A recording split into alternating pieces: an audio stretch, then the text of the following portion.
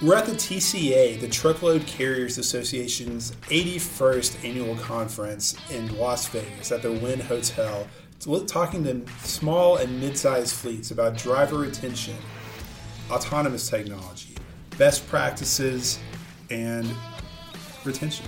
Yeah, well, all of these kinds of excellent talking points that we can just drive deep into. And we are here with correspondent Ashley Coker, editor of TruckloadIndexes.com. Great to have you here, Ashley. Expert on the TCA.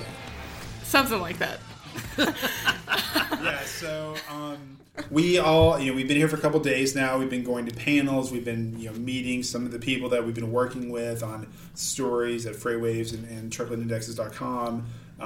Hearing from experts, talking to, listening to the people that sort of work for the organization itself, but also the membership. And why don't we just kind of start diving into all the themes of the week so far? Well, I think one of the big things, it's great to be here with you guys. The 81st one, I don't know when that means that they began in the 1930s. It might have been cool to start then, but boy, is it cool to hop in with you guys now, this turning point in the industry. What if we traveled back in time and went to the first one, just in Las Vegas? I guess it wouldn't be in Las Vegas. It would have been in the 1930s. So, what if? There's no Las Vegas in the 30s. This is cooler. Let's face it. Great to be here with you. One of the talking points that I'm seeing, of course, we could talk a lot about data. We do all the time. We talk about your weekly market playbook. But this is a bonus episode. And one of the things that I feel like just is rich and resonant, and I'm hopeful, I'm going to say not unsolvable, is this driver retention issue. Or you could say turnover, or you could say it's not really real. Whatever you want to call it, there's some kind of issue, and people are talking about it, and they are talking about it a lot here. That's true. And it looks different for every different kind of fleet. It looks different for, whether you're a large fleet or a small fleet, whether you're over the road or a regional, whether you get your people home or not, your team or solo, every single way that you can slice and dice a fleet has some kind of impact on what kind of driver ends up performing best and being happy at that fleet. Yeah, so we realize that we are talking to a lot of different constituencies, but we're going to try to talk about the industry as a whole. And as a whole, they say that there is a driver shortage.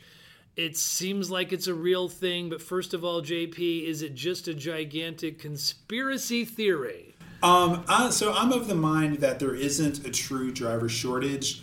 With capacity as loose as it is right now, with freight being moved at rates that are so low that they're actually unsustainable if you look at the cost of operating a truck. I think that really what the driver shortage is the ATA, observing the fact that it's very difficult for extremely large enterprise carriers to retain their drivers for a variety of reasons. It could be culture, it could be working conditions, it could be pay, it could just be the simple fact that once you get a few years of experience, you can get a much better work environment for the same amount of money somewhere else. So I think ultimately the conspiracy theory part of it is that the ATA is pushing the driver shortage in order to open up the trucking industry to more vulnerable, easily controlled, and exploitable low-wage workforces, like young people, like immigrants, like whomever, and so true. I think you're opening up a lot of cans of worms there. That's kind of what it's about for me. I think that there are other perverse incentives that for example, recruiting departments get compensated on how many people they bring in per month, not how long they stay, etc. So for me, retention is very much an issue. An overall structural driver shortage, to me, the data doesn't support it. Well, one question that arises to me as you're talking, and I'm just going to let it hang for a minute, but it's almost like, does this have to do with I wonder of the fragmentation of the industry itself, and how data is trying to pull it all together in certain ways, but it can't solve all the world's problems, so to speak. I think that's actually something that the TCA is working on really well, because if you look at the size of the fleet, that's really their bread and butter, and the way that they've tried to create these programs where fleets share operational and financial data together for mutual benefit. That they're really trying to overcome the disadvantages that small players have in a fragmented market. I mean, Ashley, can you talk a little bit about that? Yeah, I think that that's true. I think that what TCA is doing in terms of pushing data to help everyone is a really good step at unifying fleets together instead of helping them compete with each other. And I think when you go back to conspiracy theories and is the driver shortage real, et cetera, et cetera, et cetera, I think that there are a few nuggets of reality in your conspiracy, JP. I think that some of them are not that well thought out. The CIA killed Kennedy. I think that for the most part, everyone's in it for themselves, but they haven't thought about it that hard. I like that you point that out. Because, we've heard about like some places seem to have kind of a secret sauce kind of worked out. And yet, well, if you have a secret sauce worked out and you're not having high driver turnover, why would you, want to share that with the rest of the industry? Right. So let's just be real, Chad. Say you own a fleet that's doing really, really well and you're not lacking drivers.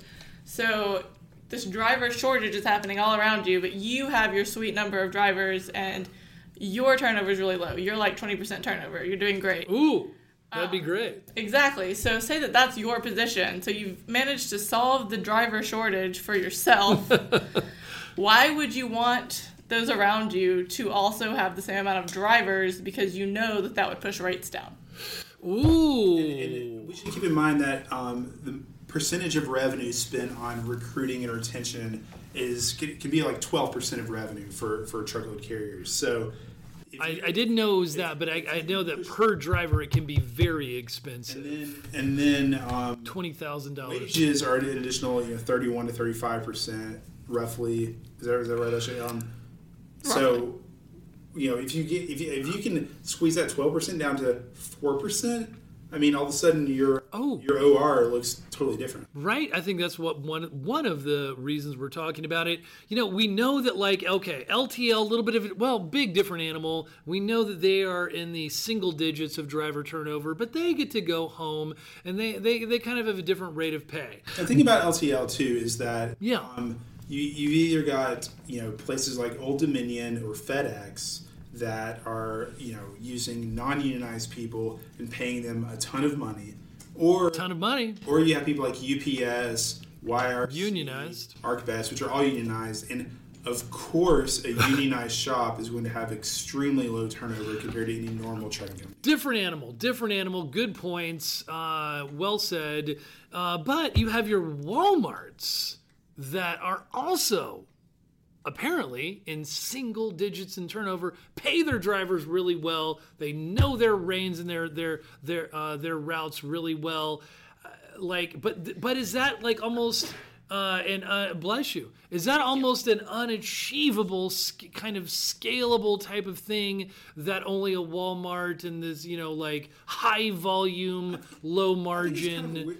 It's weird that people are surprised that Walmart has an excellent driver fleet. I think because that they're the creme de la creme. So because of widely perpetuated classist stereotypes about Walmartians, the people who shop at Walmart, the sort of mistreated associates who work in the stores. Right. Forget the fact that Walmart is actually a completely revolutionary and leading edge supply chain operation. Absolutely, we do forget that. With bringing global goods into the tiniest corners of America and maintain margins on very cheap products, all has to do with the leanness and meanness and efficiency of their transportation logistics operation and their supply chain. So, it really must. And, now that you mention it, I want to look into, please remind me to do this, I want to look into Aldi, because they're in the same game. Interesting. They're in the same game. We never talk about them. But anyway, Walmart is doing that thing. Okay, so everybody else. And the other thing about Walmart, they pay a lot. It's line haul. It's regular. It's dedicated. It's getting people back at home multiple times a week. They can be very choosy on safety record. Drug testing. Good point. Background checks. They're a very large, multi-billion-dollar company that is very afraid of lawsuits. Most they get sued a lot. Most of the people here at TCA nowhere near the scalability of Walmart. No, they they're are the largest shipper in the United States. Yes, they are going to be small to mid-sized, a few large. You just want to keep going on about Walmart, They cover right? 90% of their transportation costs. Yeah, or their transportation needs in their own private fleet. So it's very, very different than even large enterprise carriers that are have shippers as customers inside in the house. Phew. Okay. Well, deep breath. Let's think about those who can't scale as high. What should they be focusing on? You guys, you don't seem to be of the opinion that you can just pay them more. And I would say that in some business models, you probably can't. But do you just build a big happy culture? Does a recruiter just say, just make sure that all the promises that a recruiter makes are true? Is it just all about relationships? I mean, No. what? Okay. I don't think that it's all about culture and relationships. I do think that pay plays a part. It just doesn't play the part that we think it plays. It plays. I think that competitive pay is incredibly important. However, I think that once you've reached a level of competitive, you don't gain that much more from going higher on pay as you would from creating the happy family culture or whatever it is, because you reach a point of diminishing returns at some point when you're just paying people more, because it doesn't matter how well you pay someone if you don't respect them and they feel that, and they can get competitive pay and respect at a different fleet. So would your secret sauce then be a balance, I guess, between a good communicative, happy family culture and some kind of reasonable pay? I do think so. I think that's probably true of any job. It is. Yeah. Easier said than done. I think the secret is for top-level management to think of their drivers as human beings and think of how they would want their family to be treated and then channel that. Yeah. Yeah, and so, it's one thing for a company to talk about a culture. I cover a lot of 3PLs and brokerages. They talk about culture. A lot of culture is really important. Oh, right. Turning that. But everyone's in the same building, working together. So it's how do you get that sense of culture to someone who you're sitting across the country every week? That's one of my big questions is it not a part of the nature of the profession that these independent-minded people who are willing to be on the road for days, weeks at a time away from is it not a strange thing to talk about company culture? I don't think so, because I would argue that drivers want to be connected and they want to contribute to their companies and they want to feel heard. And the way that you get there, I think, is when we look at, Carriers Edge and TCA do the Best Fleets contest, and part of that contest is driver surveys. And they just looked at 8,400 driver surveys. And something that they gleaned from that, because they asked a lot of questions to drivers about meetings, because if fleets make all their drivers come in for meetings, drivers don't like that. They don't like to have to be at a certain place at a certain time for a meeting when they could be making money. However, me either. Drivers really feel the lack of meetings if they just get rid of meetings, because then they are not feeling connected to their company. So drivers that work for companies that do things like Facebook Live or Zoom or GoToMeeting or whatever are significantly more satisfied than drivers at companies who have just done away with driver meetings. Here's an interesting point. So it ties in, and that's good stuff. And it reminds me of this, that a lot of drivers talk about how it's not, it's not just pay. It is, overall, it's about pay. But what about consistent pay?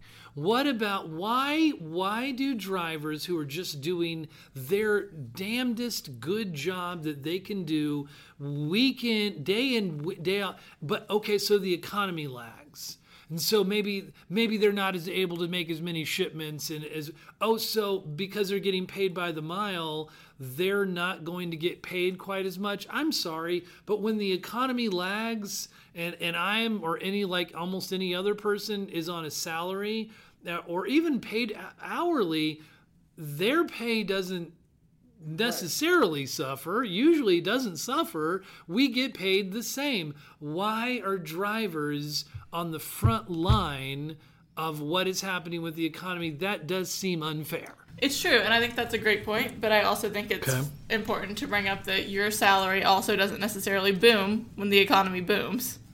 Ooh, okay. And so you think, drivers do, but in the end, you can only drive so many hours. It's true. I think it's a flawed model. I just wanted to bring up the counterpoint. And I do think also that it's unfair that both the carriers and the shippers sort of put all the pressure on the driver. Again, we were talking, whether it's economic pressure or, again, we were talking about drivers feeling supported. And it actually, to your point, it totally makes sense to me that carriers should leverage telecommunications technology like video conferencing. I mean, people talk about let's have the office workers work remotely. Well, what about all the people who are already working remotely? Like, why shouldn't they have the benefits of this technology? And I think one of the things. Well, they do, don't they? They don't have. We're talking about instilling a company culture where you get instant, real feedback in front of your, colleagues, and then you can talk to your fleet manager, you can talk to your dispatchers, you can tell them about how it's going. You don't feel like just every time there's an issue, your fleet doesn't have your back, and it's your fault if something gets messed up with the receiver or something like that. Okay, well, all of these are interesting talking points, and it's not like we're trying to solve the world's problems, but we are trying to bring up a few of them and have some reasonable responses. I'm usually trying to solve the world's problems, Chad. Well, we got to aim high, but we'll see where we can end up landing. And let's muddy the waters a little bit more for you, Ashley. I was just thinking, I was on a panel. I mean, I was not on a panel. I was observing a panel where Lana Betts, the co-president of Driver IQ. Eric Fuller was on it, and they were talking about and also, by the way, Tom Grosjean, chairman of Hirschbach, was on it, and they were just trying to answer these questions of for all of the trying to drive a little, we got a lot of media attention on let's give some veteran drivers some opportunities to drive, and where are they all, and what about women, and what about the 18 to 21 year olds? Do you all have any answer? Do you all think that these are parts of the answer to the continuum, and why or why not? I think that when trucking was cool in the 70s and 80s, it was perceived to be very macho. It was the domain of independent-minded and self-reliant white men who, were very physically capable. So let's make trucking cool again. Politically conservative, and I think that sort of cultural memory at this point is anachronistic, and I think that trucking is actually far more diverse, at least ethnically, than if not on a gender basis. Yeah, that's interesting. Credit for it. There are a lot of Sikhs, there are a lot of Latino people, Eastern Europeans, Black people, lots of different kinds of people drive trucks, and I think to make trucking cool again, we have to come up with a contemporary image that is inclusive enough to show all the different kinds of people who stand something to gain by getting into this profession. Well, I wasn't even trying to think of the answering the question of what makes trucking, we could do to make trucking cool again. That seems to be more, but actually and realistically portraying the diversity that we do have and showing women in particular that they have what it takes to drive trucks. If that's what they want to do, I think it would go a long way. As a self-proclaimed resident expert on women in the room, why are you the expert on women, Ashley?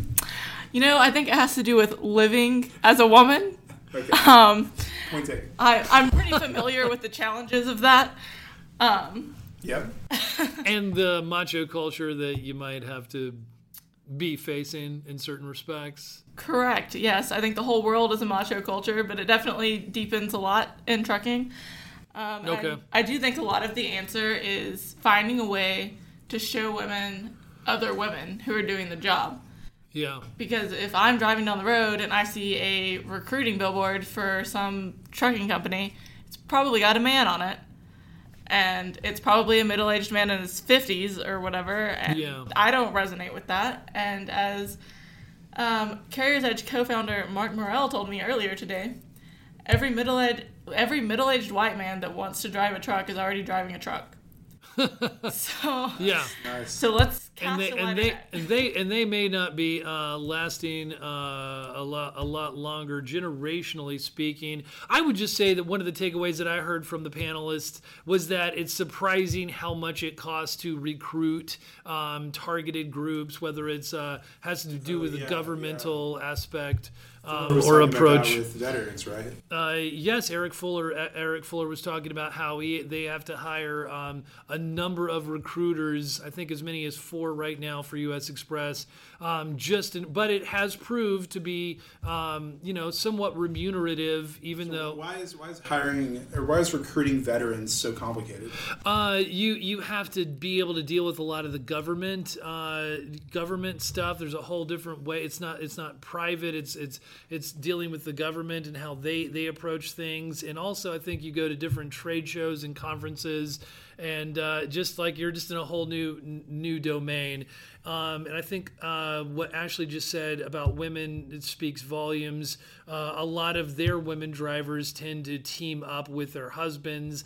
That doesn't seem to be an answer. And 18 to 21-year-olds, a lot of people just don't feel comfortable with whatever we want to say with that. Yet, let's throw one other aspect into the muddied pool. Now that we're getting more serious about drug testing. Okay, so like drug testing isn't just for people who want to pee into a cup anymore. It's now like for they're going to pull your hair out and test that. Now, this is for very good reasons, from a safety point of view, like from lower standards point of view. Like we're not going to. Marijuana stays in the system longer than 48 hours, but opioids and many of the other drugs, most of the drugs, the seriously dangerous drugs that a lot of people are taking, are out within 48 hours, and they can actually at least be traced with follicle, the hair testing. This seems to be a trend in the industry of what people are going to be looking for to screen out, potentially dangerous people on our highways. I have a lot of big, complicated thoughts about this issue, Chad. Okay, big, complicated thoughts. From the one hand, I think 48 hours is too small of a window to be drug testing people. I don't know that I think in my heart of hearts or whatever that hair testing is the way to go because it goes so far back. I don't think that we want to immediately exclude people who are in recovery of something, because the trucking industry has long... Well, it depends on how long your hair is, I suppose. I would... Yeah. You have like hair that looks like it's grown for 2 years at least. That sounds about right. I also haven't done any drugs. That's not what I'm saying. Right. No, but I'm just saying, like, actually, that does bring to bear, like, how long of a length of hair are they testing? Anyway, I think that, I don't know. I feel like my conservative safety point of mind wants to say that, like, this makes some sense. But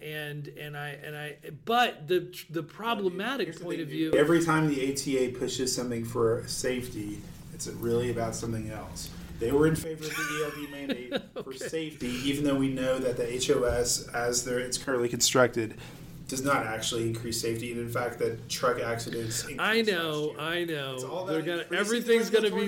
It's not a conspiracy, dude. It's about increasing I didn't the say regulatory that. burden on small and medium-sized fleets, and forcing them out of the market and allowing the larger fleets to consolidate and get more market share and more pricing power. Okay, actually, you are getting a little conspiracy there. I think that it's important for me to add, before any of that gets misconstrued, that I'm not saying that we need people on Oxy driving down the highway.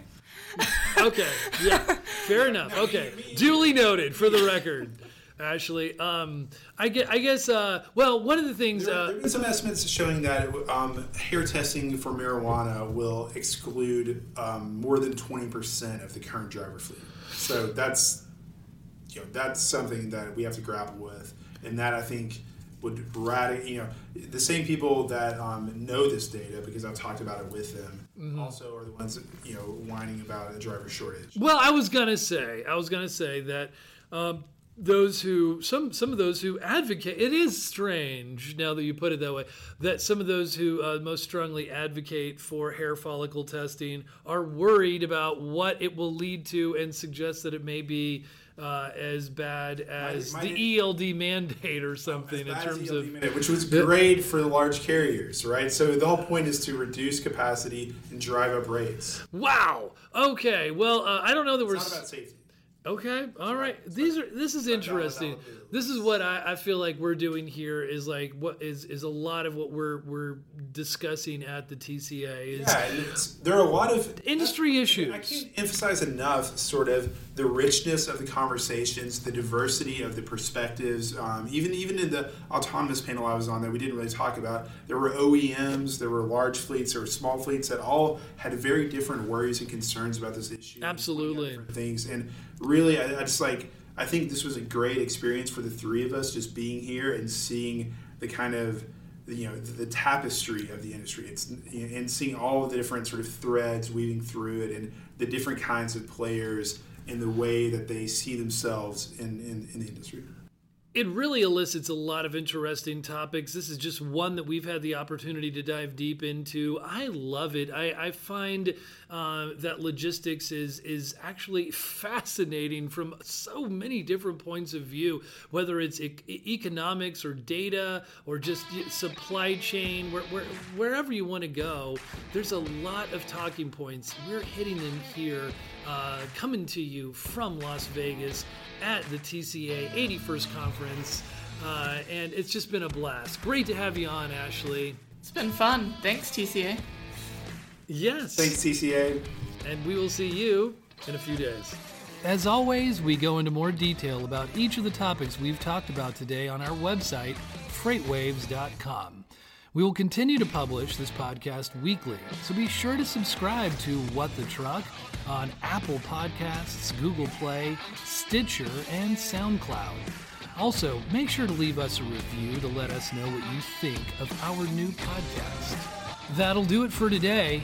Thanks for tuning in, and we will see you next week on What the Truck.